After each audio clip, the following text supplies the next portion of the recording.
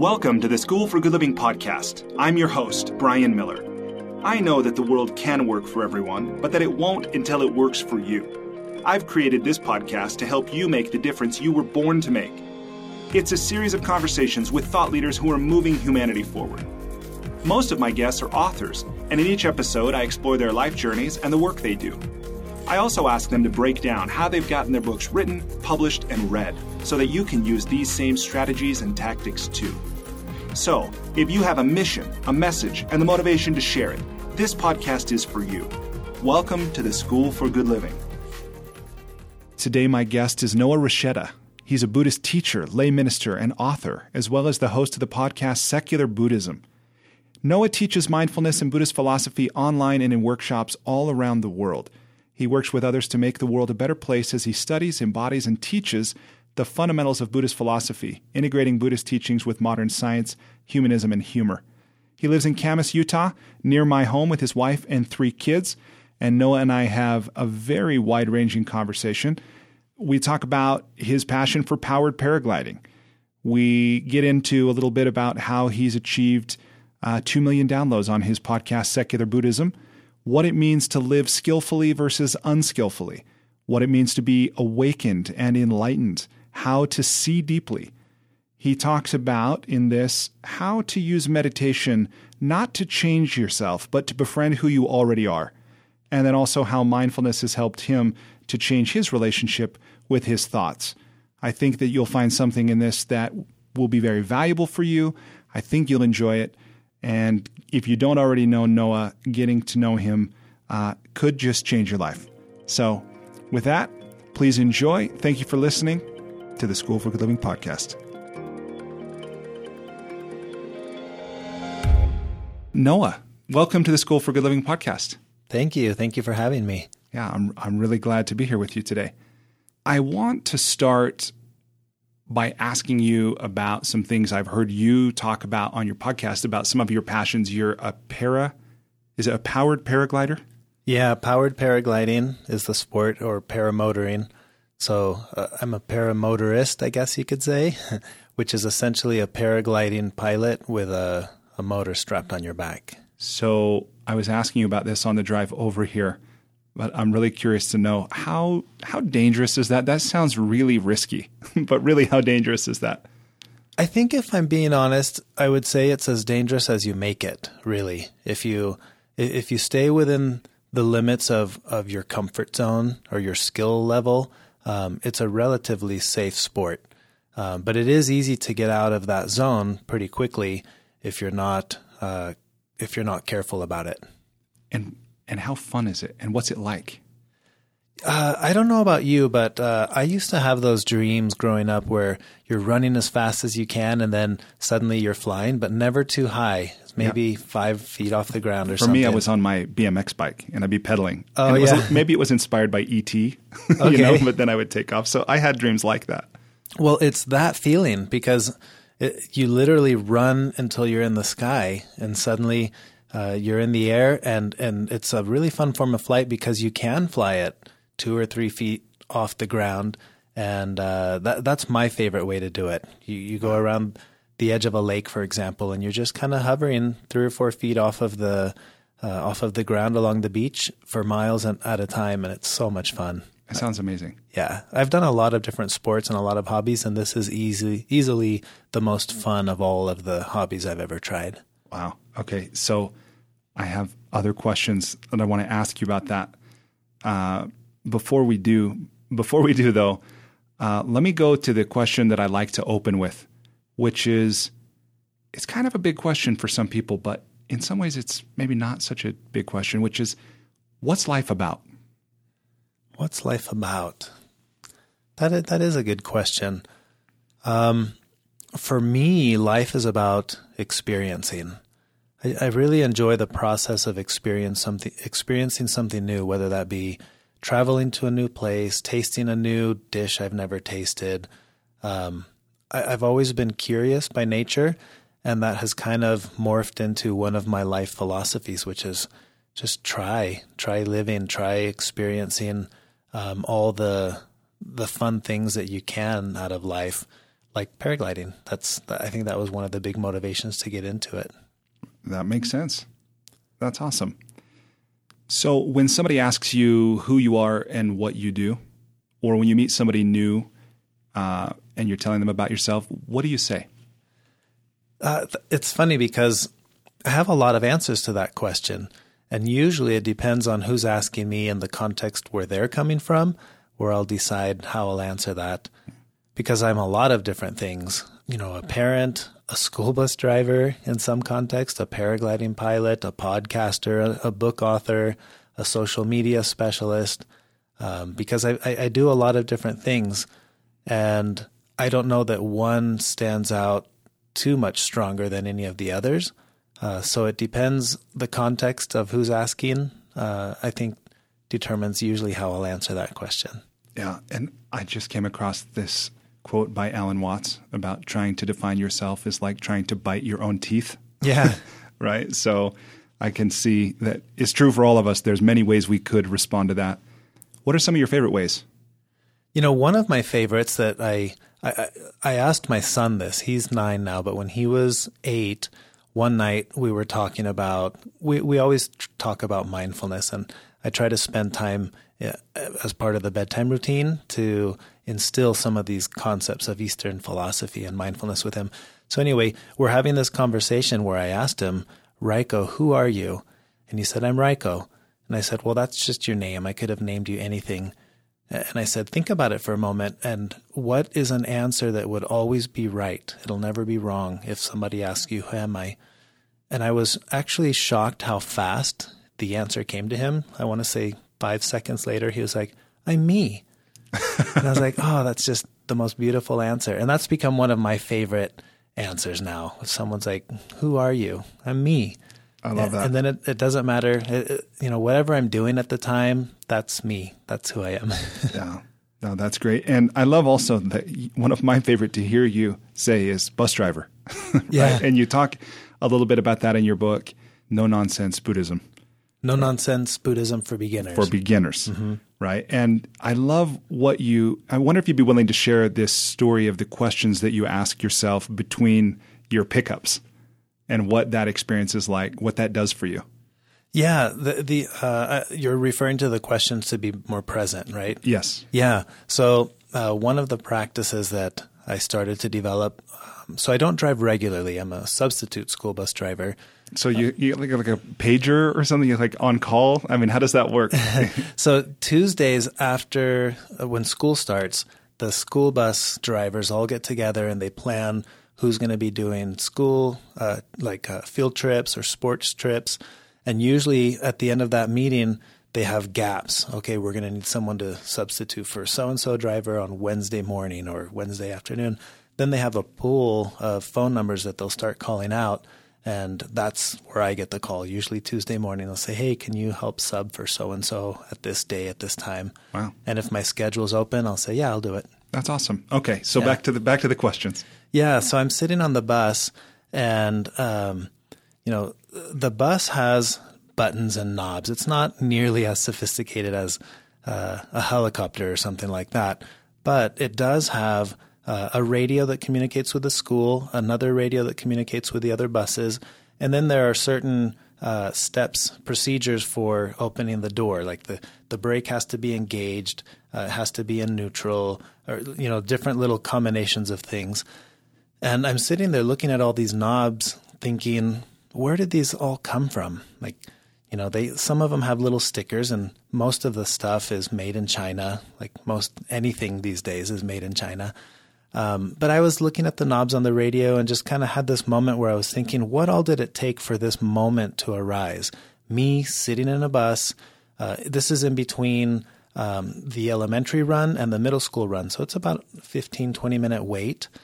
And I'm pulled over, just having this moment where I'm thinking, right now, in this very moment, this is the culmination of factory workers across the world who had put these little buttons and knobs in here that eventually made their way to a factory in the U.S. that, the radio found its way into a school bus. And then I combine that with, at this very moment, houses all across the valley, kids are getting ready for school and parents are doing whatever they do, listening, turning off alarm clocks that were made in China, or, I had the thought that drinking coffee that was grown on plants in Colombia or somewhere. And it was a neat moment where I thought all of these processes are about to culminate with me pulling up to the house, pushing a button that activates lights, and then another button that opens a door, and none of us will think anything of it. It's just this ordinary thing, and yet there's nothing ordinary about it when you think of it in that context. And that was a neat moment. Yeah, it really is kind of magical, right? Yeah.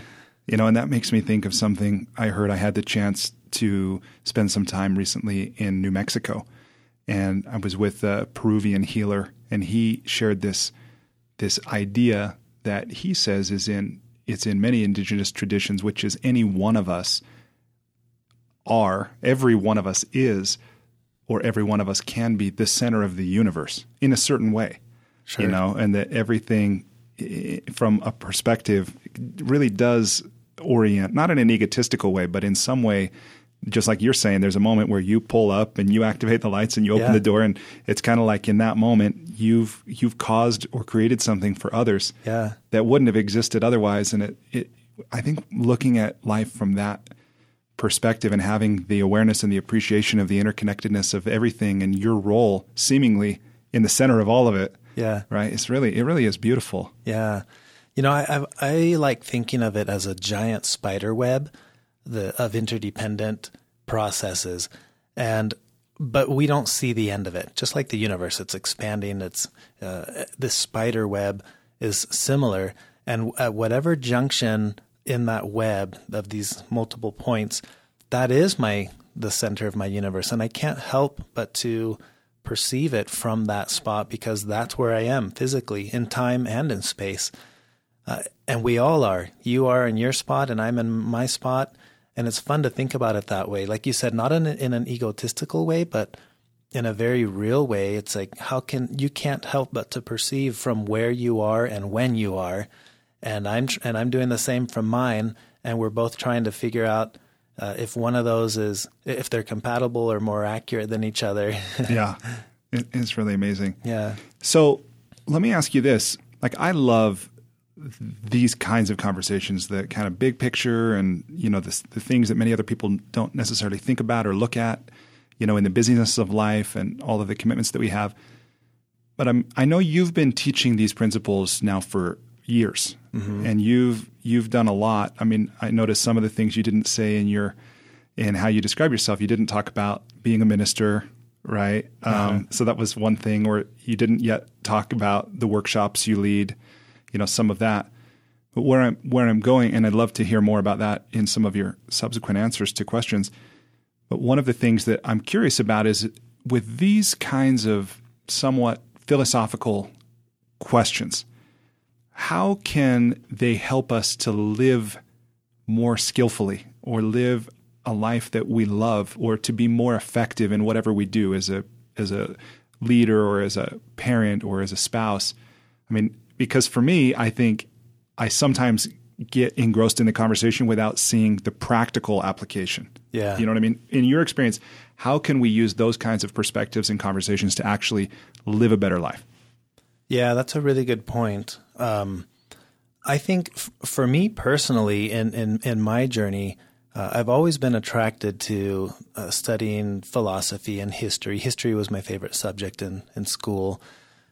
But when you start to get into things of a philosophical nature, they can be very esoteric and just kind of over your head. Like you said, it's like, okay, that might be interesting, but what does that do to day-to-day life? For me, that was very important to try to bring some of these concepts down to earth almost, where in the day-to-day ordinary way of living, how does this help me? And that's actually where my podcast emerged from. I wanted to present Eastern thought, but in a very practical, down-to-earth way. And I feel like I've done a good job of doing that. So to answer your question, for me personally, I'm not interested in the big philosophical deep thing unless it can have an effect on my day-to-day ordinary interactions with my kids as a parent, as a dad, with my interactions with my wife as a spouse, and just, the person in the store when I'm checking out with the cashier. So I do look for the ways in which this can be applied to everyday life. And you even open your book you open this book. I know you've written 2 books, and you open No Nonsense, Buddhism for Beginners, by talking about why and how you came to this path. Will you share a little bit about that? Sure. Yeah. So I was going through a really rough stage in life. And I think sometimes we approach life like we're playing a game of chess, and we're thinking, if I've made this move, life is supposed to respond by doing this counter move. And we're trying to stay 2 or 3 steps ahead of life. And that's the game that we're playing. But then something can happen that makes you think, well, wait a second, this isn't working out. I made this move and that counter move wasn't met or wasn't made. And that was me, 2010, going through a really difficult trial of a breach of trust, a breach of confidence with someone close to me. And it left me dazed and confused, because I'm thinking, I've done all these things right and I've avoided these other things. I had this list that I thought, if you do this and you avoid that, life is supposed to reciprocate. And here I was facing reality, which was, I don't get why this happened. So as I'm dealing with that, I'm trying to understand, well, what is the nature of reality then? Because it's not working the way that I thought that it should work. So I started, around that time, I'm studying psychology, partially because while I'm going through this, I'm thinking to myself, I must be going kind of crazy, because life doesn't make sense anymore. And I was very emotional and depressed and all these things.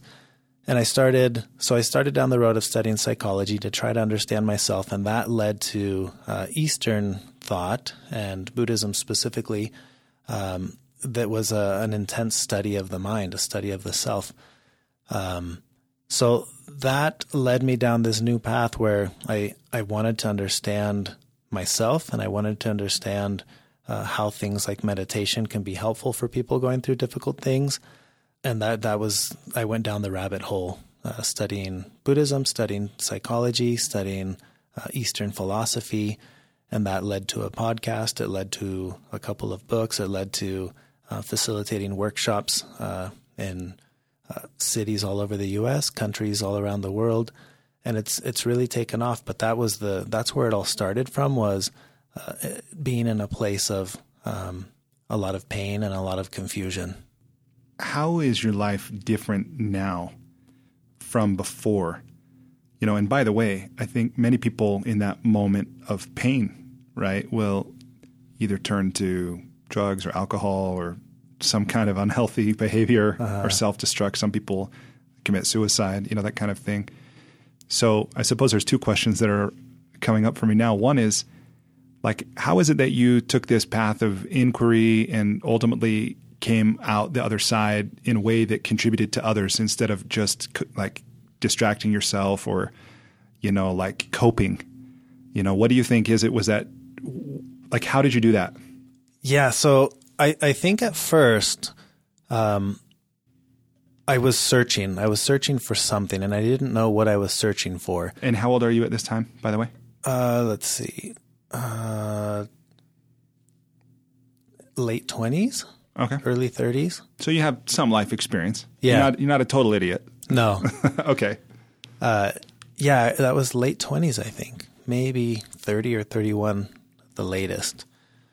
So I start going on this quest to find answers. And my quest for answers had another side effect, which was I started questioning bigger things. I thought, well, if this one aspect of my life doesn't make sense anymore, I don't understand how that happened, I looked for comfort in this other aspect of life, and I started to encounter similar things where it's like, well, maybe that isn't working for me either. So I start this quest of looking for the answers. And in this case, for me, it was in religion. I wanted to find which one is more right, if what I've been with isn't as right as I thought it was. That was kind of the line of thought I was on. And I attended a world religion seminar, and the whole premise was the meaning of life as explained by, and then insert XYZ religion, right? So they tackled, it was approached by the 5 major world religions of Christianity, Judaism, Islam, Hinduism, and Buddhism. And as I'm going through all of this, all of the Christianity side of it was very familiar. That's what I grew up with.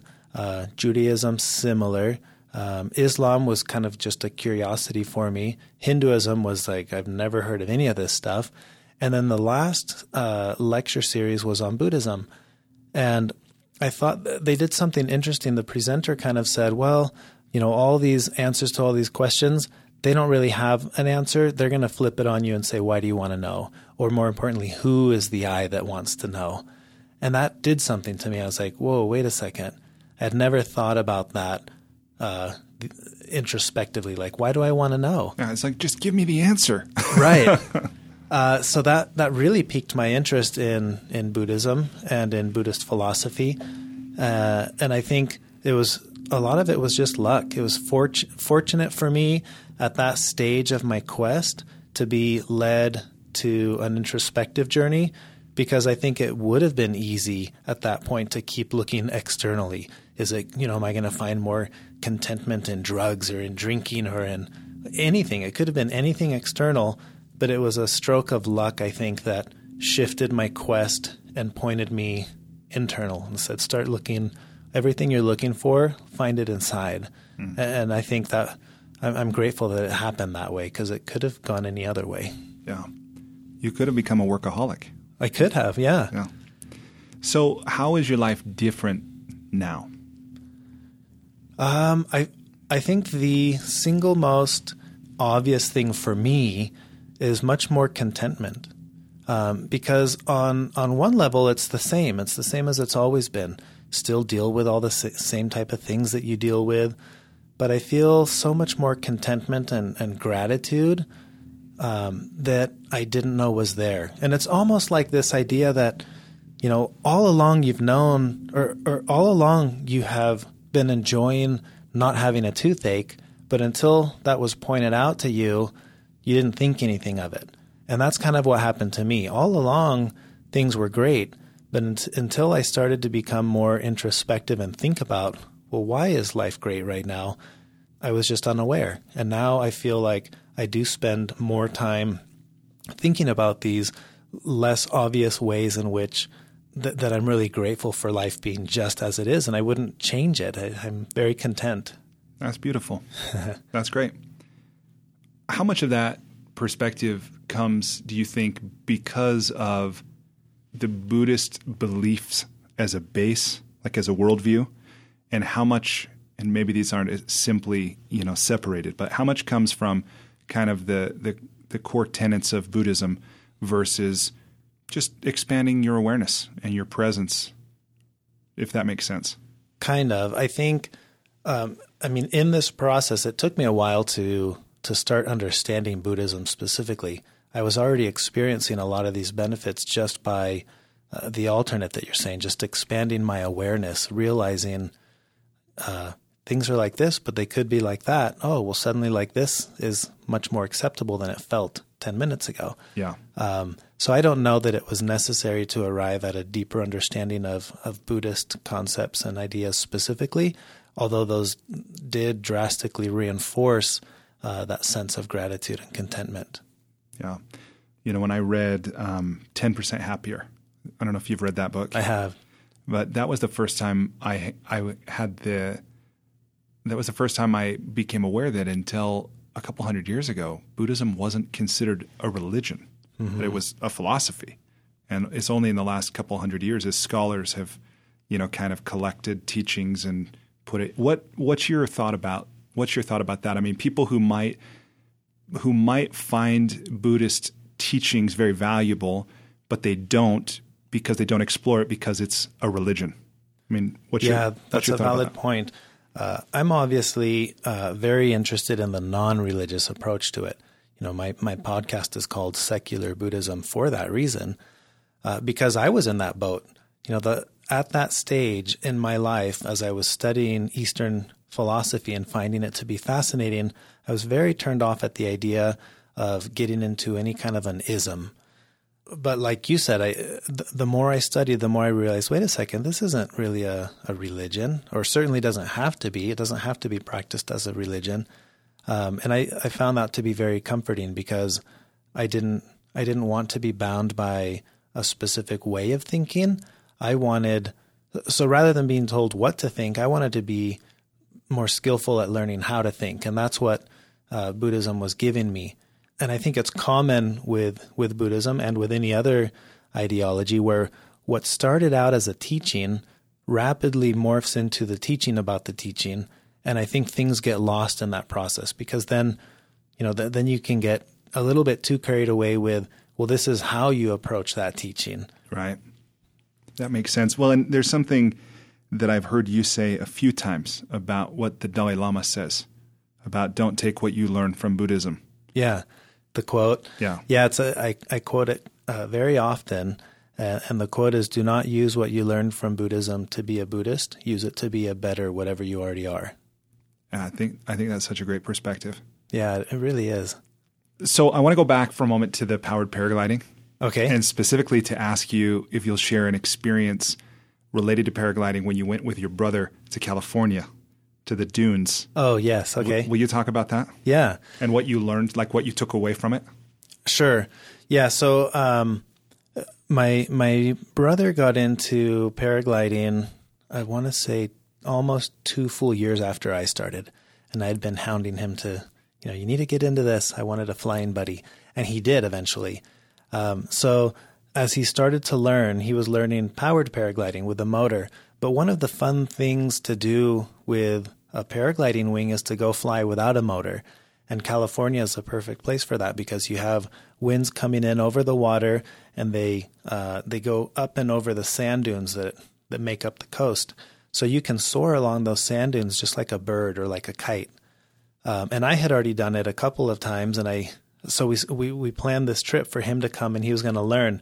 My instructor, who is also his instructor, was going to meet us there, and we were going to spend the weekend for him learning how to ridge soar. So the time comes, and we meet up there, and I showed up one day earlier, and the winds were great. I flew for, I want to say 4 hours that day, just soaring on the sand dunes. But the forecast wasn't looking very good for him. So sure enough, the next morning, I go pick him up at the airport. We go straight to the sand dunes, and then we just sit there and wait and wait and wait. And the winds never turned on. They weren't strong enough to soar. So he attempted one flight and just kind of flew out and sank right to the beach, landed, and had to hike back up, which is really hard in that sand. It's like you're hiking a mountain of sand. And it just didn't work out, and I was disappointed. He wasn't that disappointed. He was actually excited that he got to go off of the hill once, but he didn't have anything to compare it to. I did. I had been there twice. I knew how fun it could be if the winds are right. So we had to change our entire course of action. We ended up going and scuba diving that weekend because flying was just out of the picture. But while all this is happening, we went to a fast food place, and we were eating. By the end of the trip, we know it's all over. We didn't get to fly. And on the TV screen in the restaurant, it was showing how fortunate it was for the firefighting efforts that the winds had died down, because now they were getting control of some of the fires that were happening in California.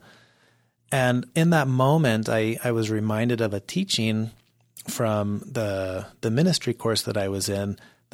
They have a placard in calligraphy in Japanese that says Nichi Nichi Kore Kojitsu, which means every day is a good day. And the teaching behind that expression is that we talked about our perspective, right? From my place on this little spider web, or my center of the universe, it seems like what an unfortunate thing that the winds didn't pick up because we didn't get to fly. But at the exact same time, somewhere else, a firefighter is saying, I am so glad the wind died down. We're going to get to control this fire now. And that's the essence of the teaching. Every day is a good day from somewhere, from some perspective. And it was fun to be reminded of that there in that moment with my brother. And I thought, this was a great thing. Everything has unfolded in a good way. Yeah. It's a great perspective. Yeah. Have you gone back either there or somewhere else with your brother since and had the experience you hoped you'd have? Not yet. No, we've flown many other sites, many other styles of flying, and we do have a trip planned in August to go do that specific site again. So we're hoping it'll work out. So it's on the calendar. Yeah. That's great. Okay, I want to go back to your books for just a moment and ask, was there a moment, like a specific moment, when you knew or you decided you were going to write a book? Yes, there was. So I had started a local group that would get together on Saturdays to practice mindfulness and practice meditation. At this stage, I was already hosting workshops. I had a lot of people who were very interested in learning about mindfulness. They wanted to learn, what is meditation? How do you do it? Why is it beneficial or helpful? And the more questions I received, the more I thought, at some point I should write a book that at least lays all of this out. The podcast was already there, and it was structured so that the first 5 episodes kind of give you all that information, but not everyone listens to podcasts. So I knew early on that a book was inevitable, and it was a daunting thing because writing doesn't come very natural for me. Talking does. I feel like I'm very good at winging things, and I can sit and just talk and talk and talk. But the moment I try to write it down, it becomes very difficult because I rethink it and, well, what about this word over that word? So it's a long process. But yeah, I knew I wanted to do it pretty early on, but it still took another year or 2 before I finally decided to pull the trigger and actually do it. Oh, awesome. I want to ask a question that someone on Facebook asked when I announced that I'd be interviewing you. Cool. Sarah B. she actually asked 2 questions, and I'll ask them both at once, and you can answer however you want. But the question Sarah asks is, what are some simple and impactful ways to integrate mindfulness into your work environment? And what are the results you can expect? Okay, that's a good question. I think one of the most simple ways to integrate mindfulness into the workplace, and probably any other place for that matter, is to try to learn to see deeply, to see deeper. Now, we talk about this concept of listening deeply, especially in relationships, right? Where you're trying to hear beyond what's being said. I think you can do the same practice with how you see things, whether it's something a coworker says or brings to you, or a situation you're dealing with in the workplace. What's the thing behind it? And if you can get that, what's the thing behind that? And try to see that moment or that situation in the workplace as a spider web of interdependent processes that have allowed that moment to arise. To me, that's been really helpful to feel less, I guess attached would be the word, less attached to how I am interacting with that moment as it unfolds. Is this really about what's just been happening or what's been said to me, or is there a lot more deeper stuff going on behind it? For me, it's a perspective shifter. It reminds me that this is just a single point on a very, very big map of much bigger things going on, and it allows me to be more skillful with how I'm going to handle that situation. So how can one do that without making assumptions or creating a set of stories? You know what I mean? Yeah. Okay. That's a really good point, because our tendency is to create the stories, right? It's the same reason that if I get cut off by a car, I'll immediately construct a story like this person's a jerk. And now I'm reacting appropriately to the story, not necessarily to the circumstances. But we do this with everything. That's what makes us human, is we construct stories. So I think the way to bypass that, or not bypass it, because I don't think we really can, but to just put a gap in the story and pause and say, how much of this is story and how much of this is fact? And what we'll find, if we're honest with ourselves, is that the majority of things as they unfold, they're a mystery. I don't know what's behind it. Where did the tone in this memo come from? Or, why is my boss being so mean today? Whatever that instance is that I'm dealing with, there's a lot of uncertainty. And the truth is, I don't know. And am I okay with not knowing? Mm-hmm. And I think if I can just identify how natural it is to create a story, that's enough of a gap to say, okay, well, if it's a story, and assuming it's an accurate story, what's a skillful way to respond to what's happening? Yeah. And that's where it's a practice, right? Yeah, absolutely. And I love the distinction that you call up also about skillful versus unskillful. Yes. Right? Will you talk just a little bit about that? Yeah, I think that's an important distinction. We go through life thinking there's a right way and a wrong way, a good way and a bad way. And the mindfulness tradition, or mindfulness as a practice, starts to it gets you to ease off on the polarity of right and wrong and good and bad. And it helps you to start to understand that what if it's just a matter of there's a more skillful way and a less skillful way. And it removes the morality of the decision-making of how I react to some situations. It's easy to get caught up in an emotion and to be emotional and habitually reactive to a situation or a person or whatever. And I think this wording, at least for me, just to switch the wording in my head of what is skillful and what is unskillful and how I react to this changes. Because then there's not a right way or a wrong way. Maybe I was reactive and I responded to you much more harshly than I should have, but that's not a bad thing, but it's probably not as skillful as if I had paused and thought this through for a little bit. And that for me has been really helpful, just in my mind, removing the morality of right and wrong and good or bad in a lot of situations, and replacing that for skillful versus unskillful. Yeah. Well, and as I hear you describe that, and I imagine, I attempt to put myself in the shoes of a listener who's thinking, well, what if I don't want to remove the morality, right? At least even still, where I think creating the choice point, where if morality is your jam, great.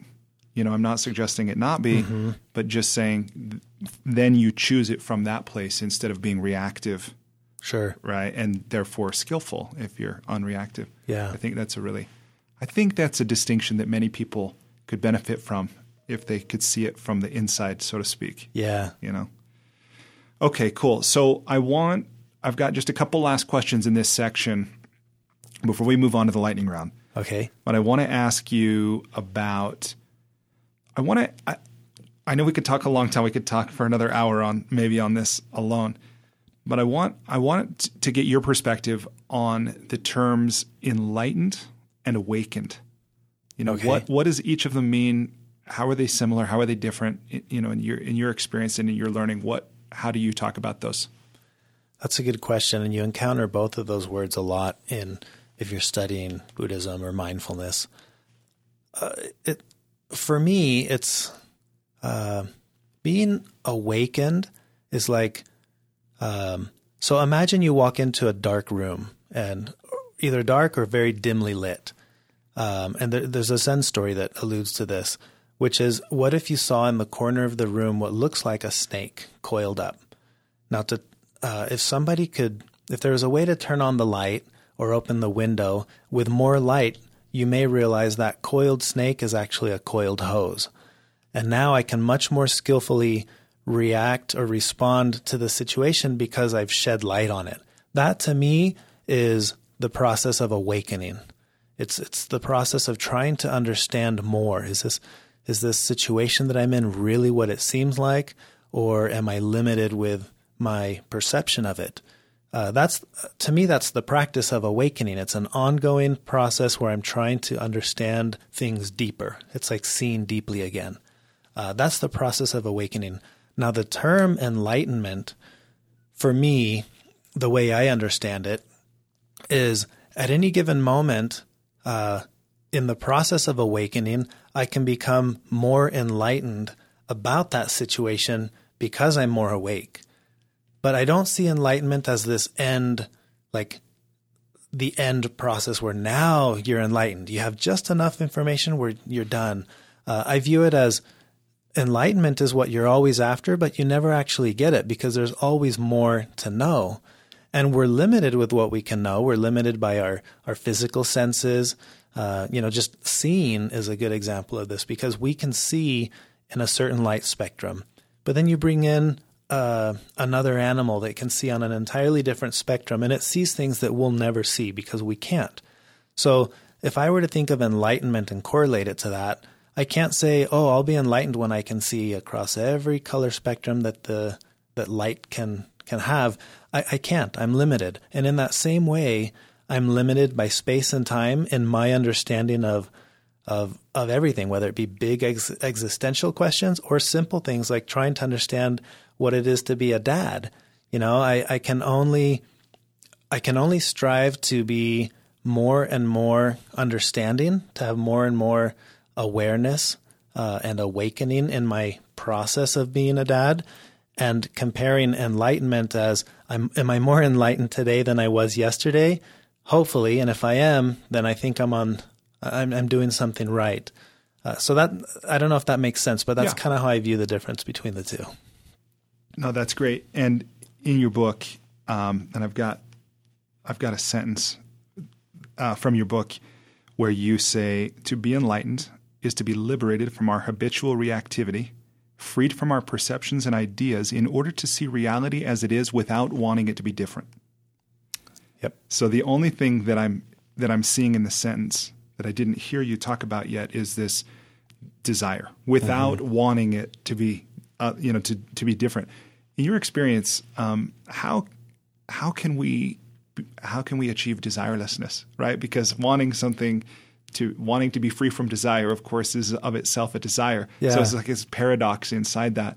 And I would just ask before we move off this topic of enlightenment, how important do you think that is without seeing reality without wanting it to be different is, and how can someone how does one approach that? I think we see that all the time with little kids. That's exactly how they approach reality. There's a sense of curiosity and learning and acceptance of, oh, this is how it is. Okay, then that's it. There's not a preconceived expectation or notion to compare to. Now, so what you find in that process is it doesn't mean you like it. A toddler discovering something they don't like, they may throw a fit and a tantrum, and you'll know about it. But the moment that's over, it's over. They're always going with the flow. And I think that's something that we can try to aspire to in a way is how can we be more like children who are approaching life without all of this baggage of expectations and, it needs to turn out this way and this needs, again, like we're playing chess, right? The kid approaches life like, this is life now? Okay, well, I'll adapt. Oh, now it's switched. This is life now? All right, well, here we go again. And we're always adapting and just going with the flow. Yeah. So what's the simple answer to how we can do that? I think it starts with being honest and asking ourselves, what are the expectations that I have? And where do those come from? Why do I expect life to behave a certain way? Why do I expect people to be a certain way, to respond to me a certain way, to treat me a certain way? I think it's an introspective thing because I do think it has less to do with what we're seeing out there and more to do with how we're seeing things. And that's something I really like about this entire approach is it's all an invitation to look inward, put up a mirror, look inward and say, why do I think the way that I think and act the way that I act and say the things that I say? Nobody can answer that for you. Nobody can come up and tell you, hey, here, I figured it out for you. Here's the answer. No, you can't do that. You're going to figure this out on your own.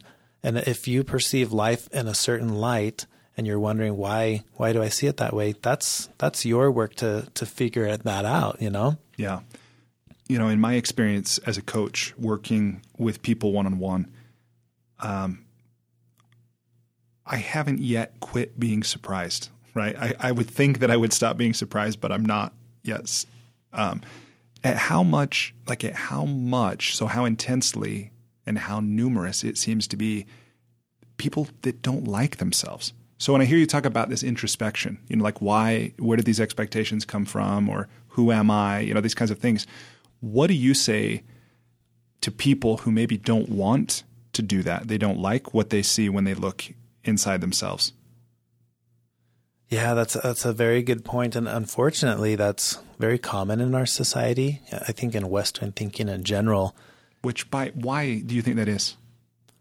I have a lot of theories as to why.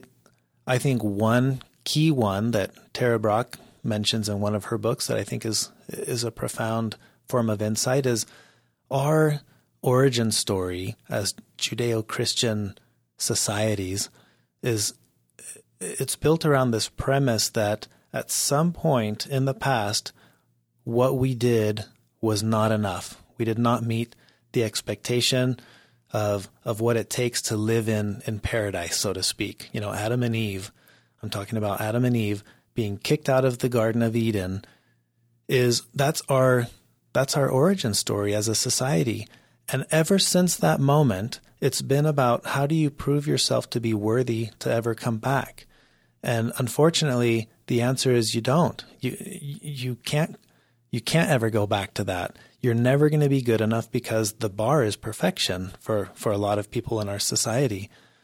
So I think that's something that has become almost ingrained in us as a society is we have these expectations of nothing's ever enough. It's never going to be enough. And then that's exactly how we view ourselves. That's how we view others, and it may not seem that drastic, but look at the little things like, my current physical configuration, it's not enough. But if I lost 5 pounds, maybe it would be. But then you lose 5 pounds, it's like, yeah, but if my biceps were a little bit bigger, or, you never get there. It's never enough. You're describing my self-talk perfectly. Well, I think that's all of us. We all deal with that. Yeah. Okay. So if that's some of the why, and I think you're probably right. I think Tara's probably right in some of that kind of the origin story, the mythology that which is maybe a harsh word to call it, but the narrative that our society lives inside. But then coming back to an individual who's now, they're born into it, they're here, they're American, whatever, European, and then they maybe don't want to do the introspection and understand and ask the questions of where do these expectations come from, or who am I, or what do I want, or what am I committed to, or whatever. What do you say to people in that situation that it's like, it's difficult, it's unpleasant, right? Yeah. I don't know that I have anything specific that I would say. To me, it feels like, again, this is a very personal journey. If you see a mouse on a hamster wheel, just running and running and running, I don't think it's fair to say, hey, you shouldn't be running on that. But it is fair at some point if that mouse is exhausted and it's like, I'm done, I don't know what else to do, to suggest, well, maybe step off the hamster wheel. I think this is similar in the sense that mindfulness isn't for everyone. No, you don't need to be introspective. Why would you want to be introspective? But at some point in your life, you may reach that point where I'm just not finding it out there in anything, whether it be self-medicating, whatever form of external search I'm doing, it's just not doing it for me. I think that to me is the appropriate time to say, well, what if you try looking inward? Maybe it's not out there. But until someone reaches that moment, I don't think it's helpful or beneficial, or even people don't even like hearing that. Like, why would you tell someone, hey, you need to be more mindful? Yeah. Well, and on that topic too, I'm really curious to get your perspective about this, because I teach meditation. Probably not, I mean, you've taught tens of thousands of people and reached millions through your podcast, right? So you talk about this quite a lot. But in my limited experience of myself doing meditation and teaching it to others is that, especially at the beginning, a lot of stuff seems to come up, right? And it's like we come to it because we've had pain or we're looking for growth or whatever. But then when we get into it, we start to become aware of things that are difficult. And so the very thing that stands to benefit us is a thing that seems to be just contributing to the difficulty in our life. Do you find that people, like beginners especially, seem to have a lot of difficulty, not just in the act of, sitting down, but things that kind of bubble to the surface? Do you find that? Yeah, I do. I think it's very common for people to approach mindfulness, meditation specifically, with a form of aggression towards who they are now. And they approach it with the intent of changing who they are.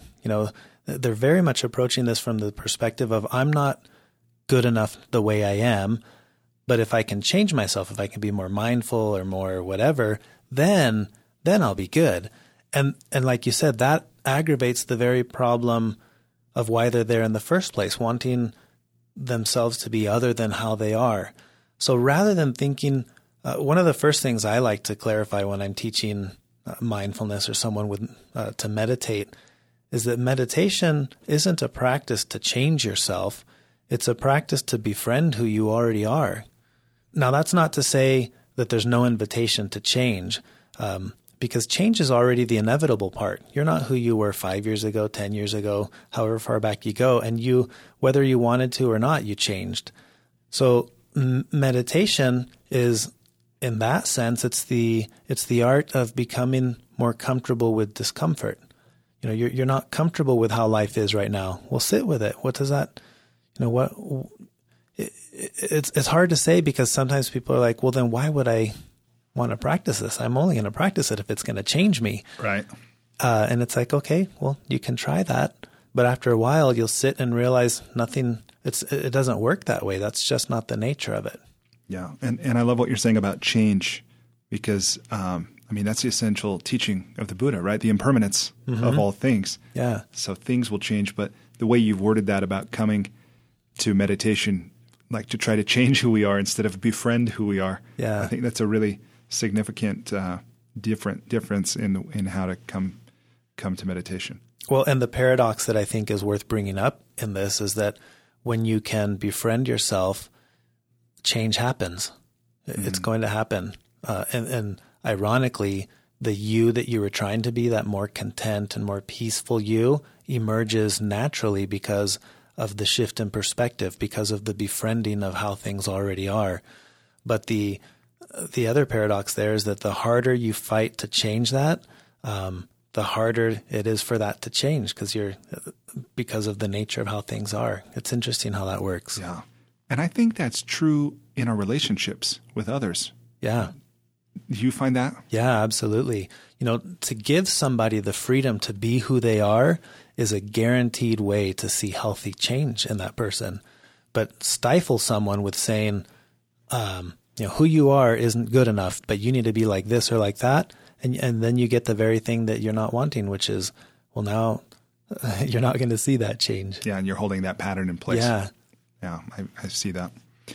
Okay, so I want to switch gears and ask you a few questions in the lightning round. Okay.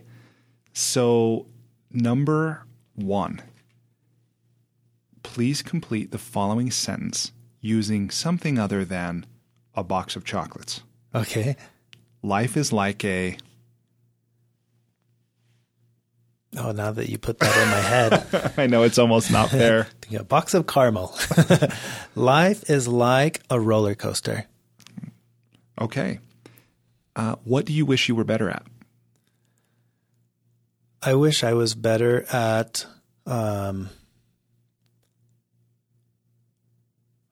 paragliding. If you were required every day for the rest of your life to wear a T-shirt with a slogan on it, or a phrase, or a saying, or a quote, or a quip, what would the shirt say? I think the random quirky humor part of me is just saying, I would say, this is my T-shirt. Awesome. Okay. What book, other than your own, have you gifted or recommended most often? I think it's a toss-up between two. Rebel Buddha by Dzogchen Ponlop is one that I've given away many, many times. And the other one is Buddhism Without Beliefs by Stephen Batchelor. Those are the two most common books that I've suggested to people or given away. Why those books? Rebel Buddha, because of the timing in which I encountered that book and the way it presents Buddhist concepts. The whole premise of Rebel Buddha is that it's an act of rebellion to quit being habitually reactive. Because our reactivity it's easy to do, to be reactive in life. But it takes almost an act of rebellion to break out of that cycle of reactivity. And that message to me is, I love it. I think it's a very profound message. Yeah. And then what about Buddhism Without Beliefs? Yeah. That one I suggest often because the circles that I run in, I have a lot of friends who are disaffected from religion in general. They're not interested in religion, but very interested in psychology or you could say self-improvement even. And that's a book that the name implies it. Buddhism Without Beliefs is a very secular approach to understanding Buddhist philosophy. So I think that one is highly targeted to the audience that I run around with a lot. That's why I tend to recommend that one. Okay, cool. And while we're on the topic of books, I just want to ask you about another book that I've heard you talk about, which is the Tibetan Book of the Dead. Yeah, the Tibetan Book of Living and Dying. Of Living and Dying. Yeah. The Tibetan Book of Living and Dying. Will you tell me about that book, about your relationship with that book? Okay. Yeah, I'm glad you brought that up. That was one of the earlier books that I encountered on Buddhism. And it was during a time in my life when one of my good friends, a business partner, was dealing with cancer, stage 4 melanoma, and eventually passed away from it. But it was a time in my life where, again, our Western way of thinking, death is something we avoid like the plague. We don't like thinking about it. We don't like talking about it. And we definitely don't like sitting with the thought of the death of all of our loved ones. You know, it's like taboo. We don't want to think that way. So around that time, I encountered this book, and I can't remember if it was suggested by my friend Jordan, who had cancer. But he had this really different way of approaching it. It was like, yeah, I'm going to die, and you are too. I was almost like, okay, that's not so scary when you approach it in a very pragmatic way, which is, why do we not talk about the one thing that's certain for all of us? So I encountered this book, and it presents death in this light of, like, if you don't really think often about dying, you're really not living. And that was a radical shift in perspective for me, where I was like, well, I never think about death. Should I be? And, you know, I don't share this with a lot of people because I think in our society it is kind of viewed as like, what is wrong with you? But the truth is, ever since that book, I've spent a considerable amount of time thinking about my death and the death of everyone that I love, including and especially my kids. And it's had a very profound change for me to be more mindful and present when I'm with them, because I do think quite often about, well, what if they got hit by a car when they're out in the street tomorrow? Or what if one of them gets sick? And, you know, I've thought of almost every scenario I can conceive of that would cause one of them to die. And it's, to me, it's not a morbid thing. It's become like it really helps me to feel grounded in the appreciation of the fact that, but right now we're all here, yeah. and you just dropped all this stuff on the floor, and that's awesome, because that's a very profound reminder that you're here and I'm dealing with this, right? Yeah. Total perspective. Yeah. Shift, so that was the book, the Tibetan Book of Living and Dying, was like an invitation to think often about death. And that's been a profound change for me in my own life, to think often about death. Mm. All right. Okay, next question. Okay. So you travel a lot. Mm-hmm. What's one travel hack, something you do or maybe something you take with you when you travel that makes your travel less painful and or more enjoyable? Good question. Travel hack. One of them I would say is it's very often that I travel with no expectation. So I kind of do have a plan, like here are the sites I want to see, the things that I want to do. But another aspect of traveling that I like to do, especially when I'm alone, is I'll just go blend in somewhere and do what the locals are doing and just observe what life is like there at that place and that moment. And I remember one instance when we were on the Isle of Barra, which is the easternmost point of the Outer Hebrides, the Scottish islands that are north of Ireland, and they're kind of out there. It's almost like the Faroe Islands. We're on this random little island, and I went to the local pub, and I just walked in and sat there and observed, like, if I lived here, what would I see here all the time? And it was really neat to just hear people talking to each other about their day-to-day things. And I enjoy doing that kind of thing when I travel. Blend in somewhere for a moment and just observe what the tourists typically don't see. I love that. Yeah. What's one thing you've started or stopped doing in order to live or age well? One thing I've stopped doing, I think the most profound thing I've stopped doing to live well is believing my own thoughts. I thought for a long time that mindfulness was going to be this magical formula that eventually you can control your mind and you never think bad, negative things about yourself. And what I've found over the years is the mind still does what it always does. None of that has changed, but my relationship to those thoughts has changed. And now when they arise and I have thoughts of self-worth or any kind of limiting belief about myself, I almost smile at it. I'm like, oh, there you are again. Hadn't seen you in a while. And I understand it better. I understand that past events that I've gone through in my life have led to these invasive and recurring thoughts about how I view myself. And the battle to eliminate the thought is gone. I finally gave up and instead welcome the thought, but I don't believe it. Just because it pops into my mind doesn't mean that it's true. And that has been really profound for me because I don't resist them anymore. So that's helped me to live, like you said, live well. And that's exactly what that's been, because now it's like, oh, that's just a thought. Yeah. Amazing. What's one thing you wish every American knew? One thing I wish every American knew: what it's like to not be an American. Now, I say that being bicultural. I grew up in Mexico. I have a Mexican mom, and everyone on my mom's side of the family is Mexican. And I grew up with those two cultures, and it's such a rich culture.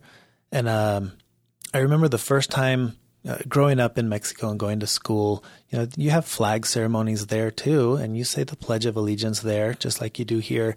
And I remember the first time it dawned on me that I was I felt an equal sense of pride saluting the Mexican flag and singing the national anthem that I felt when I'd come here and at a 4th of July parade, I'm saluting the flag and singing the national anthem and the jets are flying over and you almost want to cry. I've had that same feeling for an entirely different flag and an entirely different culture. And I wish other people knew what that feels like, to be able not to minimize your sense of patriotism or pride, but to realize it, just like with your kids. Like you have one kid and you think, I can't love another human being more. And then you have another one and you realize, oh, I can. That same sense of pride towards a culture and towards a philosophy, a political philosophy, like you can have that towards multiple if you knew that you could and you allowed that. Like if you grew up in that context, you'd realize, oh, that's completely natural to feel that sense of patriotism for two countries. Yeah. But most people, I think myself included, don't have a reason, a quote, reason to do that. Right. Even though it's possible. Yeah. So I think just acknowledging that it's even possible, that someone else can love their country and be as proud of their country as we are of ours, I think that's a big deal just to recognize that. Agreed. I totally agree. What advice did your parents give you that has impacted you? Or stayed with you? I think something that has really stuck with me that I attribute entirely to my parents is to be adventurous about life. Both of them, if you knew like the story of how they met, my dad was dropping off a friend at the airport. My mom was flying in to Dallas from Mexico to go shopping with her sister for the week. Two, entirely different people from different cultures. And when my dad saw my mom, he thought, wow, I want to go talk to her. And he got out of the car. He was brave. He got out of the car and he went to talk to her. And that's the start of their relationship. And that to me embodies their personalities, both of them. They're just adventurous. They just live life to the fullest. And I've inherited that from them. I try to live life to the fullest. And if I want to see what it's like to paraglide, I get into paragliding. If I want, before that I flew helicopters. Before that I skydived. Before that I scuba dived. I inherited that zest to just experience life to the fullest from them. And that's the thing I'm most grateful for them, that they always allowed us to just go full speed and really experience life. That's awesome. So not even so much advice, just as a way of being. Yeah, I think an example. Yeah, that's cool. Okay, so I'm going to ask this question here to make sure I ask it. Okay. If people want to learn more from you or connect with you, what should they do? The easiest way to connect with me is online, probably visiting secularbuddhism.com, which is where my podcast is. But through that link, you can find Facebook communities that I'm involved with. You can find information about the books that I've written. Yeah, I think that's probably the single best point of contact to learn more about any of the stuff that I do. Cool. And then, of course, they can find your books on Amazon. No Nonsense, Buddhism for Beginners, clear answers to burning questions about core Buddhist teachings. Yes. Right? That I just finished reading on my way home from New York 2 days ago. I really enjoyed the book. You just released it in May. Yes. Right? And you've already got 70 reviews on Amazon, which I left one today. Oh, awesome. I really enjoyed it. 4.9 out of 5 stars. Average is for those reviews. So clearly many other people have enjoyed and benefited from this book. And then your first book, Secular Buddhism, Eastern Thought for Western Minds. Yes. Which you released in November of 16. That's right. Right. So people can find that on Amazon by searching for you, Noah Rasheta. Rasheta, yeah. Rasheta. That's right. Right. Awesome. Okay, great. So I want to move now to the conversation about the book, about your writing process. Okay. And perhaps a few questions about your podcasting. I didn't say this earlier in our interview, although I will have mentioned it in the intro, about the fact that your podcast, Secular Buddhism, has just reached 2 million downloads. Mm-hmm. Congratulations. Thank you. It's an awesome milestone. And I know when you and I were talking about it about a year or so ago, you were sharing with me how cool it was that you were seeing it globally. Yeah. So, and at that time, I think you found you had the largest concentration of all places in the UK. Is that still? Yeah, no, not anymore. Wow. For a while, London was the number 2 city. Wow. I think it spread there through maybe one of the mindfulness communities or something. But yeah, right now the strongest concentration is the U.S., followed by the U.K., Canada, and Australia, the other major English-speaking countries. But so one thing that I did just to see, like, what is the lowest country on the list? And it was like Oman or something like that. And it had like 400 downloads. Wow. So like one of the lowest countries still had a much higher number of downloads than I would have ever expected. And that was really surprising for me. Yeah, that's so great. Well, on the topic of the podcast, so let me start here and just ask a few questions. I actually want to jump right in and ask, what are the biggest setbacks or challenges you've had related to the podcast? And I'll just frame that by saying, for me already, and this is about my 10th interview or so, like I've had times where, like I've lost files, and just different challenges with getting scheduling and communication and things that I've thought, oh man, it's really, if I wasn't committed, to talking to thought leaders who were making a difference on earth, I would have given this up a long time ago. But and not that any of those were massive, but in the moment they feel kind of daunting. Sure. What have been some of the challenges that you've experienced related to your podcast? Yeah, so my format's a little different. I don't deal a lot with interviews. I tried that for a phase and realized that's really difficult. So first of all, I applaud you for doing this format because it multiplies all of the complexities by 2, at least 2. So dealing with a format where it's just me sharing a specific topic and talking about it, I think my biggest hurdle is mood. Some days you just don't feel like it. And I'll sit there thinking, I don't feel like recording, but then 2 weeks goes by and I'm like, okay, I've really got to get another podcast episode out. That happens sometimes. And then sometimes it's like every day I'm like, I've got a new idea. What I should do is record on those days and then release them weekly. But no, what normally happens is I'm just very inspired for 2 or 3 weeks at a time. And then I'm fighting it more for 2 or 3 weeks at a time. And that it's kind of a roller coaster. I know you're eventually going to ask about the book, but it was a similar process with the book. If I just do it when I feel like it, it's hard to get it done. But what's been helpful for me, what was a game changer for writing a book was having deadlines. Whether I want to write or not, if I know I've got a chapter that's due by next Friday, it doesn't matter what I feel like. I'm going to have it. And my thought process was, even if it's a bad chapter, it's a chapter. I'll revisit it later and make it better, but at least I've got a chapter out there. And that made all the difference in the world to finally do the book. And I'm trying to incorporate that with the podcast too. It's like, just record it. Yeah. Just get the topic out there, start talking. And what I've found is once I start talking and I know I've hit that record button, it flows and it'll come out. But getting myself to sit down and hit the record button is the hardest part. Yeah. I share some of that sometimes, especially with the writing. And what you've said about deadlines, it reminds me of something I once heard that the great jazz musician Duke Ellington said. He said, "I don't need more time. I need a deadline." So with the book, with your most recent book, let me ask this: how did your writing change, if at all, between the two projects?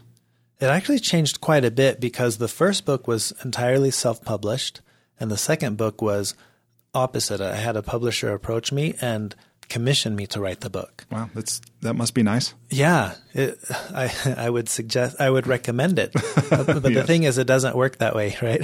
Yeah, for most people, no. Right.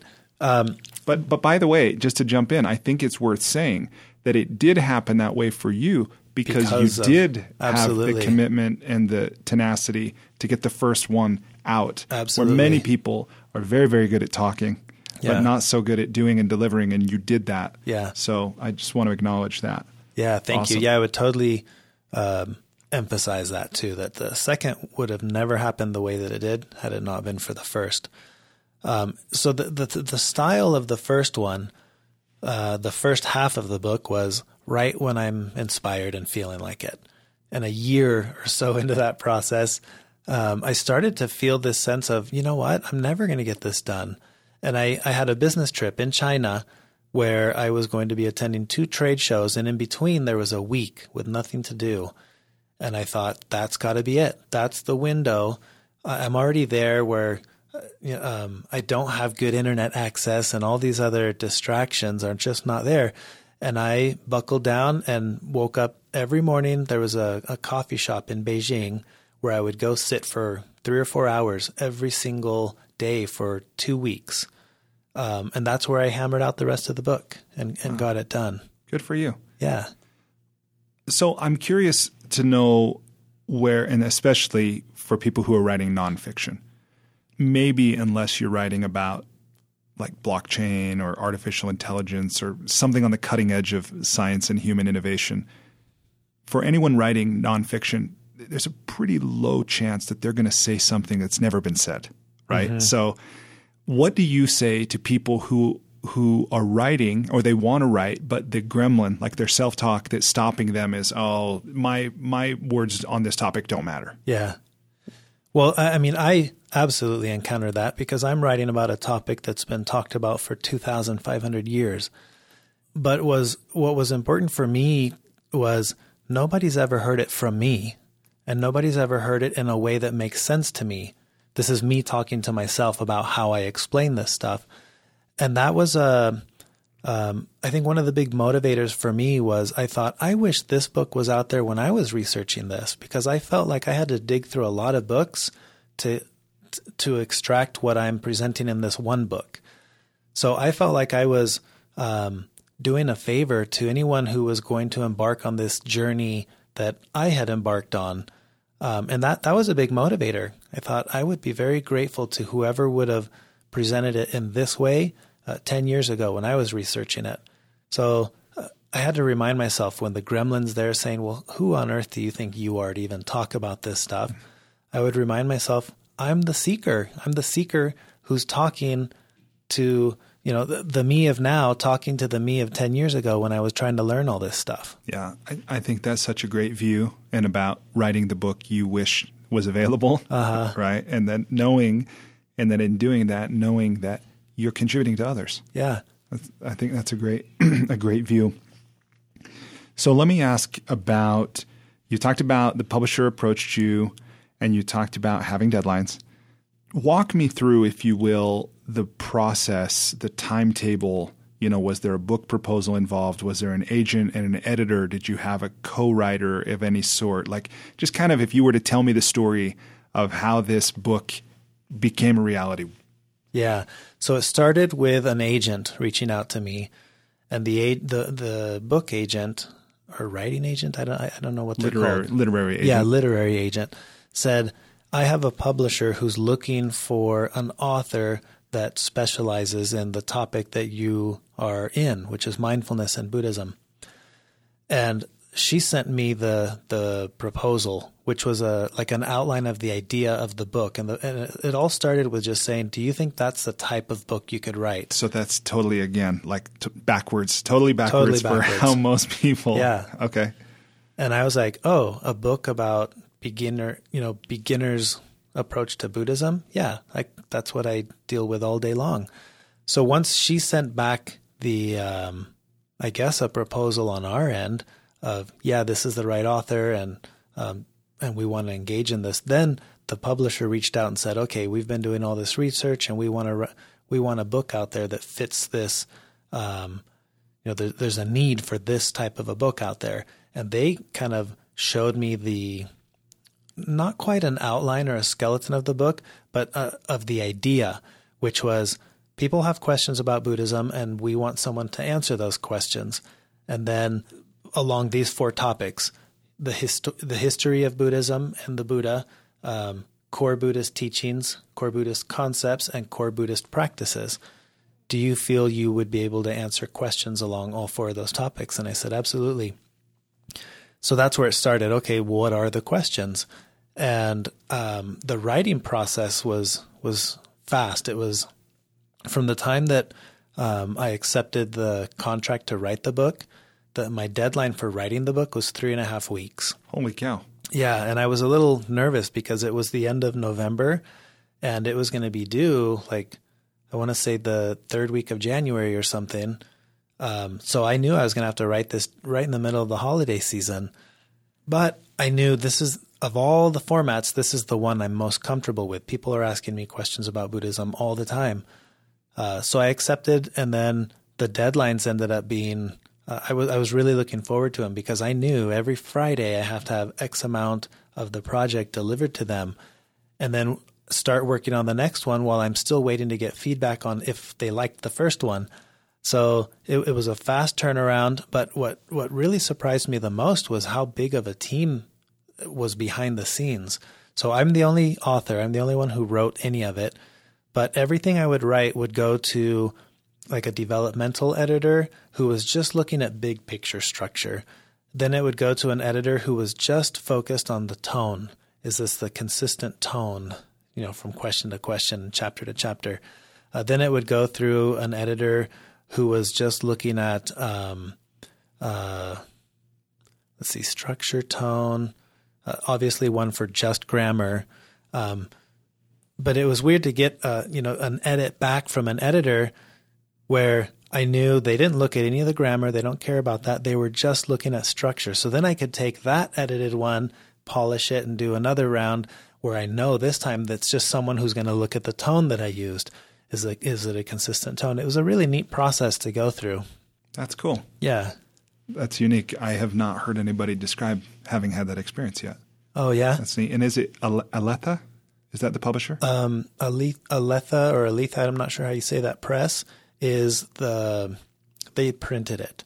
Callisto Media is the actual publisher. Okay. Where are they a New York publisher? No, I think they're in California. Figures. Yeah. No. They're probably wearing Birkenstocks right now. No, yeah. I'm kidding. No, that's great. I don't mean to. I'm just playing with the West Coast. Okay. So what's the best advice, maybe from one of those editors, maybe from a high school teacher, maybe someone else, maybe from yourself? What's the best advice you've received about writing? The best advice I've received, I voiced some concern on the second book when I knew it was going to be going through all of these intense people who've studied English, my concern, what I told them is, remember, I went to middle school and high school in Spanish, and I've never taken English or literature or anything that, I'm very insecure in my writing. Like, you're going to pick this apart and say, where did you go to school? And my answer will be in a foreign country. That's why I may not be very good grammatically and stuff. So they picked up early on the fact that I may be a little insecure about it. And I think the best advice I got out of that was just write. Just put it out there. It doesn't matter what it sounds like. We will be able to help extrapolate out of what you wrote, what you really want to say. And that gave me the courage to just say, well, yeah, I will just write it down. It doesn't have to be eloquent. It just has to be out there, because someone may be able to look at it and say, hey, is this what you meant to say? And I'll say, oh, that sounds more eloquent than the way I worded it. Yeah. And that's exactly how it all went down. So to somebody who would love to have the benefit of an entire team like you had, but hasn't yet had the privilege of being approached by a publisher, what would you say to somebody in terms of finding support to get their work done? I think you would be surprised. I'm sure you've experienced this, surprised at how good you can be at that if you give yourself enough time. Write it and then read what you wrote a week later. And you'll find, oh, okay, let me reword this. We're actually really good at it on our own with time. In my case, with a team, time was short, but there were a lot of people. If you don't have a lot of people, just take more time. Write a chapter, get it done, get it out of there, and start working on the next one. But revisit the other one, and you'll find that you're pretty good at picking what needs to be edited and tweaked to be more eloquent or to make your message come across more clearly. Yeah, I have seen that in my own writing. And I remember reading something about this in Stephen King's memoir on writing, where he talked about part of his process to finish a novel was he'll actually get an entire draft done, put it in a drawer, literally for months. Wow. Let it sit and then reread it as though he were, not the author. Yeah. And then go through. I was like, that was interesting that he made that part of his process. So I think that's probably really great advice. When you were writing, did you have any rituals that you observed? Like, did you have certain clothes or certain music, or did you light a candle, or was there anything that you did just as part of the process, either to make it easier or because it just worked for you? When I was traveling, yes, that little coffee shop in Beijing I was telling you about, I think that became part of my ritual.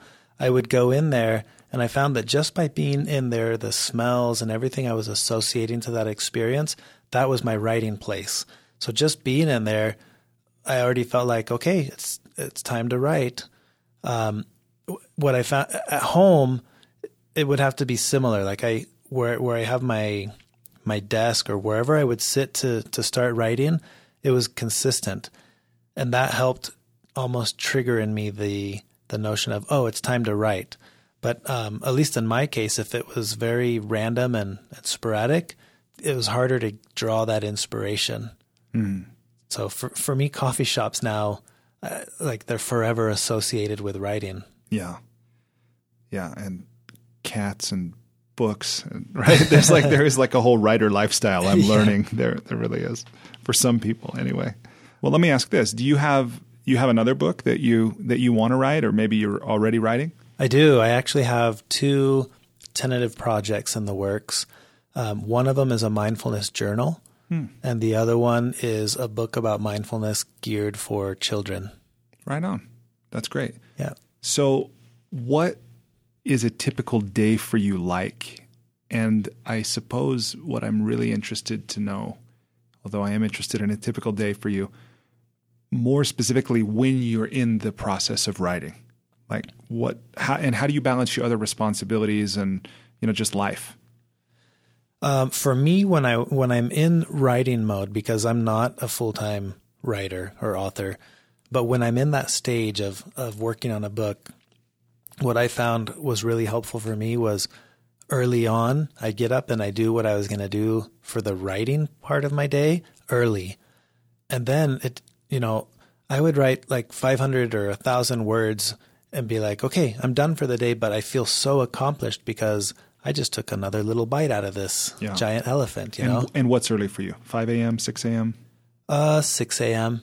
Mm-hmm. Yeah. And then 1,000 words would take you hour and a half? It depends on the day, but sometimes I would start at 6, and if I'm done by 8 or 9 and ready to go work or do whatever my normal day is like, I was feeling really accomplished. So a word count sounds like it was useful for you.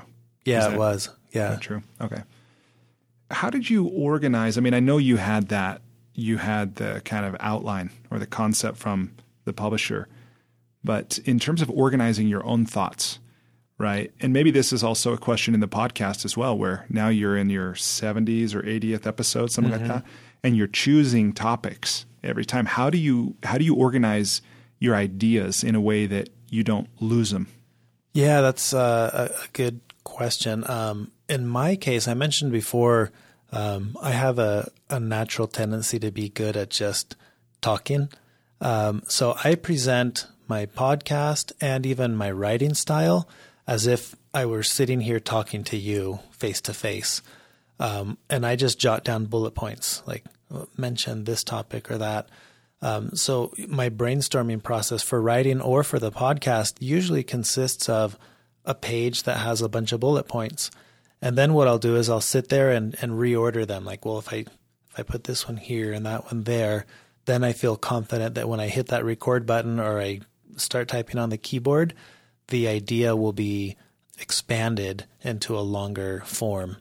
And that's what I do. If I sit and try to be detailed with it first, I feel like I'm never content with it. So I just keep putting it off, trying to make it better and better. But if I just go with very rough ideas and then expand those ideas, it's very easy for me to do the podcast or to write.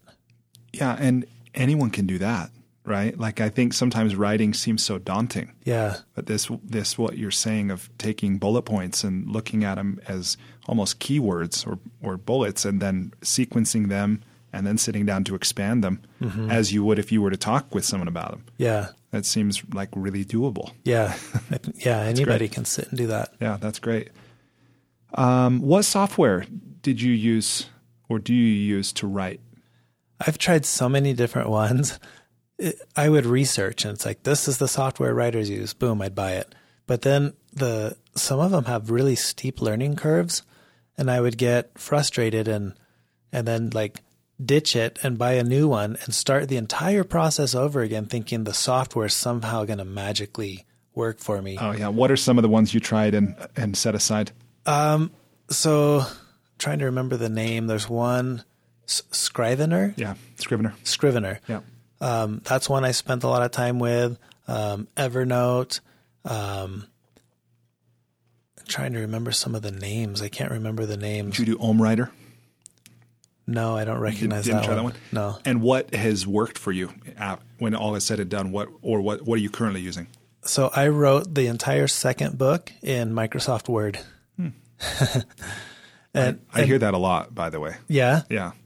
Oh, that's good to know because I was thinking somebody out there has the magic software that makes this easy, and I never found it. So I just stuck with the most basic thing and just wrote it in a Word doc. And then, by the way, when you got the edits back from the team, did they use the track changes feature? They did. Yep. Yeah, I hear that pretty commonly. What about, so one thing that I found can be a challenge is just the versioning when you save a file, and especially when they're trading back and forth in email and their attachments and all that. What did you do that helped you stay sane and be effective when it came to the way you actually saved and named your files, your chapters and stuff? Just doing a whole new file, like, version 1 or version 2.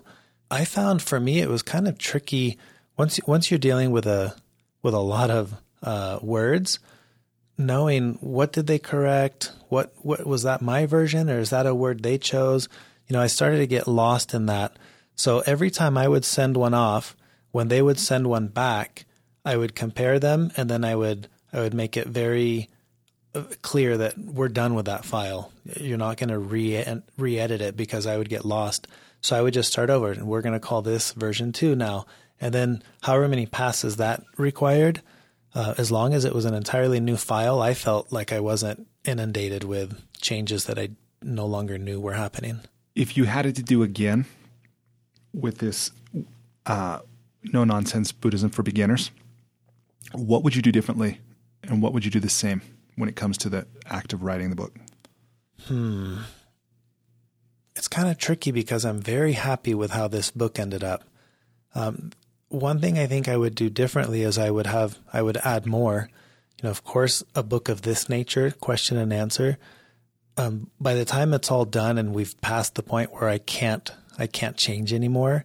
Of course, I had 10 or 15 new questions that I thought, oh, these would have been good in there. So I think maybe if I did something differently, it would have been adding a bit more to it. But again, they had a very targeted goal of it's got to be this amount of words, and they didn't want it to go over or under. As far as the process, I think what I would do differently is I would have a fixed time that's consistent, like every Monday, Wednesday, and Friday from 6 to 8 a.m., no matter what's going on or how I'm feeling, that's writing time. Some of that was forced because I had really tight deadlines, but I found myself like writing at times that weren't ideal, like really late at night, and I'm really struggling to clarify this concept because I'm tired.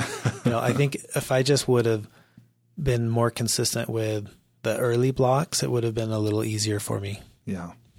So do you know about the website and the email service BookBub? No. So I wondered because I actually subscribe to this service. I think it's amazing. I know many people listening will know what it is and others won't, but it's this really cool service where you can go in and sign up, and then you indicate where you like to buy books. Like if you go to bnn.com or Amazon or some of the other retailers, and then you specify what types you like. So if you like historical fiction or biography or business or whatever, and you basically click the type of books, and then they send you every single day books that have been discounted in the digital. And it's amazing because they're books that like I've looked at, and then for whatever reason, and I don't know all the goings, all the machinations of the publishing industry, but occasionally like these bestsellers and other popular books get added to this list. And your book was actually one of them. Oh. And it's like a flash sale. So it'll only exist for like a day. And instead of being whatever the normal list price is, many of these books are, $15 on Kindle. And then for one day, they'll be 99 cents or $2. And again, I don't know if it's part of like a promotion or whatever. But I wanted to ask because I thought it might have been the publisher. The publisher actually will often sign up to do that on BookBub. But I was curious. Actually, I did pay full price for your book, and it was worth every penny. Oh, so, I would have given you a copy. No, I know. It was great. Oh, I do want to ask you this. What advice do you have for somebody who is either they've been thinking about writing a book, they want to do it, or maybe they're in the middle of it, and maybe they're feeling stuck? What advice do you have for somebody who's either at the outset of this or in the middle of it? I think my advice would be to just get it done.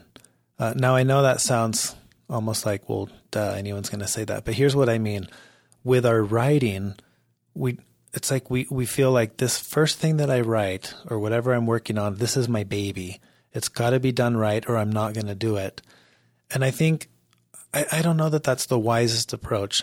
I think it's wiser, it's a little more wise to think, just get it done because the next one might be better than this one. And I'll never get to that fourth or fifth one if I don't do the first one.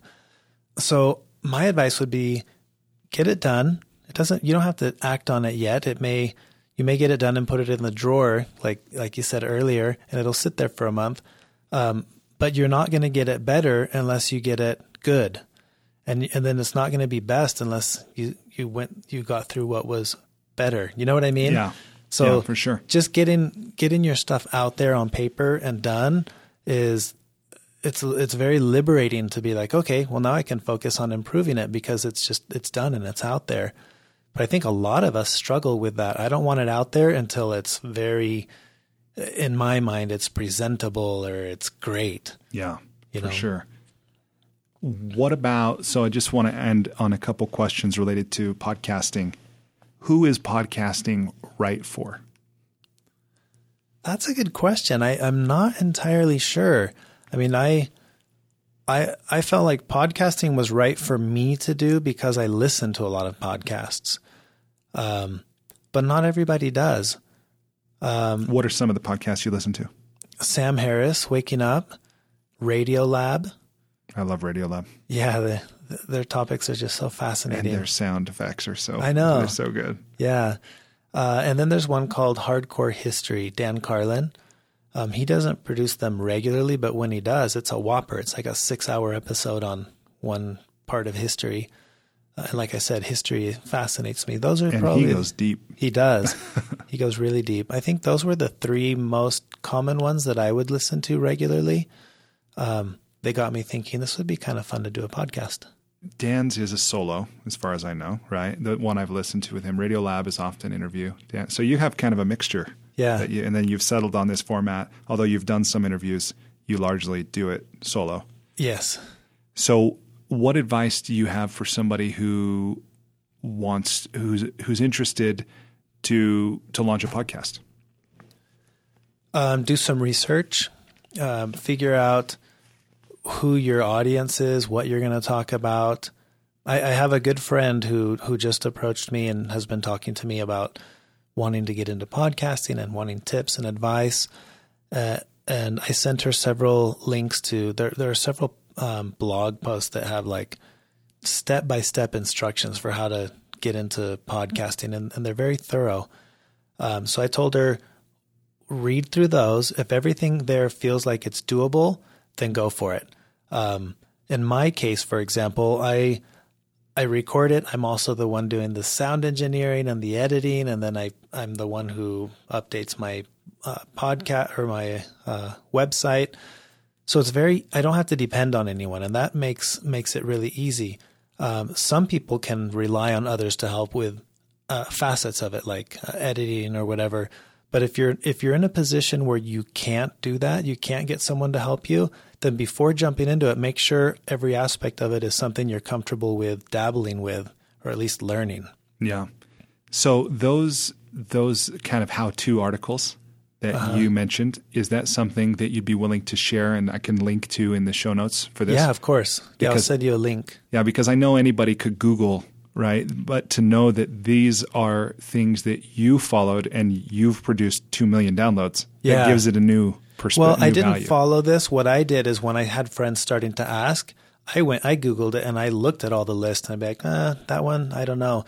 And I found this one. I thought this one is good. So it's not that you followed it step by step to achieve your results, but having achieved your results, you look at it and you kind of endorse it. Exactly. Right. Yep. Okay. That's it. That's really interesting.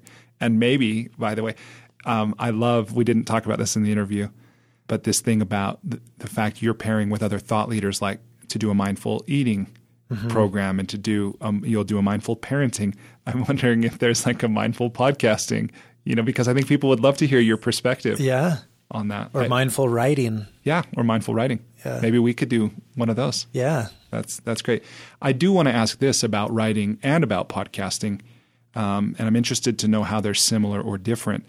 But when you were writing, how much clarity did you have about who you were writing for? Like, did you have a specific individual in mind that represented your audience, or did you have some vague demographic information, or what was your thought about who you were writing for? That's actually a very good point that you bring up, because in my experience, I had a very clear picture with both books of who I was writing to. And who is it? So in both of those cases, I was writing to myself. People like me so for the first book, Secular Buddhism, at that stage of my life, I was disaffected with religion entirely, but wanting to find some kind of wisdom out of Eastern thought that would feel fulfilling. Mm-hmm. And I knew I wasn't the only one out there who felt that way, and that's who I was writing to, that audience. With the second book, like I mentioned earlier, I was writing to the me of 10 years ago when I was researching Buddhism. And I knew, again, through the podcast, that there is a very large audience out there of people who have heard of Buddhism and know very little about it, but they want to learn more. And I knew that's who I'm writing to, not to someone who's been studying it. It was a very clear picture for me. And I think that really helped with the writing process, because throughout the entire process, I knew who I was writing to. I never had to question that. Yeah. And how clear is it for you when you record a podcast? So that one's a little less clear, only because my audience has evolved. When I started the podcast, I was presenting Buddhism to secular-minded people who were interested in Buddhism as a philosophy. But over the past couple of years, as it's evolved a little bit, now I'm talking to people who were secular-minded, who have been interested in Buddhism maybe for a year or more now and have been practicing aspects of it. So the audience has kind of shifted, but I'm still talking to people who are jumping into it for the first time, who are secular-minded, very skeptical of anything that sounds like a religion. So my audience has grown, but I feel like it's still pretty clearly defined, but it's not quite so niche anymore. Yeah. No, that makes sense. I do want to thank you very much for making the time to be here. And this has been fun to do because we're able to do this in person. Yeah. Which is really cool. I like doing this in person. It's fun. Yeah, it's cool. And as a way of saying thank you, one of the things that I've done is I've made a Kiva loan on your behalf. Do you know Kiva.org? Yes. Yeah. So I've made a loan to a woman in India named Bijiliben. She's 36 years old. She's married, and she has a vegetable selling business. So she will use this. Her total loan is $375 that will help her expand by buying vegetables like bottle gourds. Awesome. Which is pretty cool. And then I made $100 of her $375 loan on your behalf. So thank you for awesome. Thank you for being here. And is there anything that you want to leave our listeners with? Just kind of a concluding thought. No, yes, I guess. I guess the concluding thought would be the quote from the Dalai Lama, don't use what you learn from Buddhism to be a Buddhist. And I would expand that. Don't use it to be something that you think you need to be, whatever that is, but rather allow these ideas and concepts to be tools that help you befriend whatever you already are. Beautiful. I love it. All right. Well, thank you, Noah, and thank you to everyone who's listening. I hope that you've taken something away from this that helps you be a better whatever you already are, and that you enjoyed the time we spent together. So thank you. Thank you, Brian.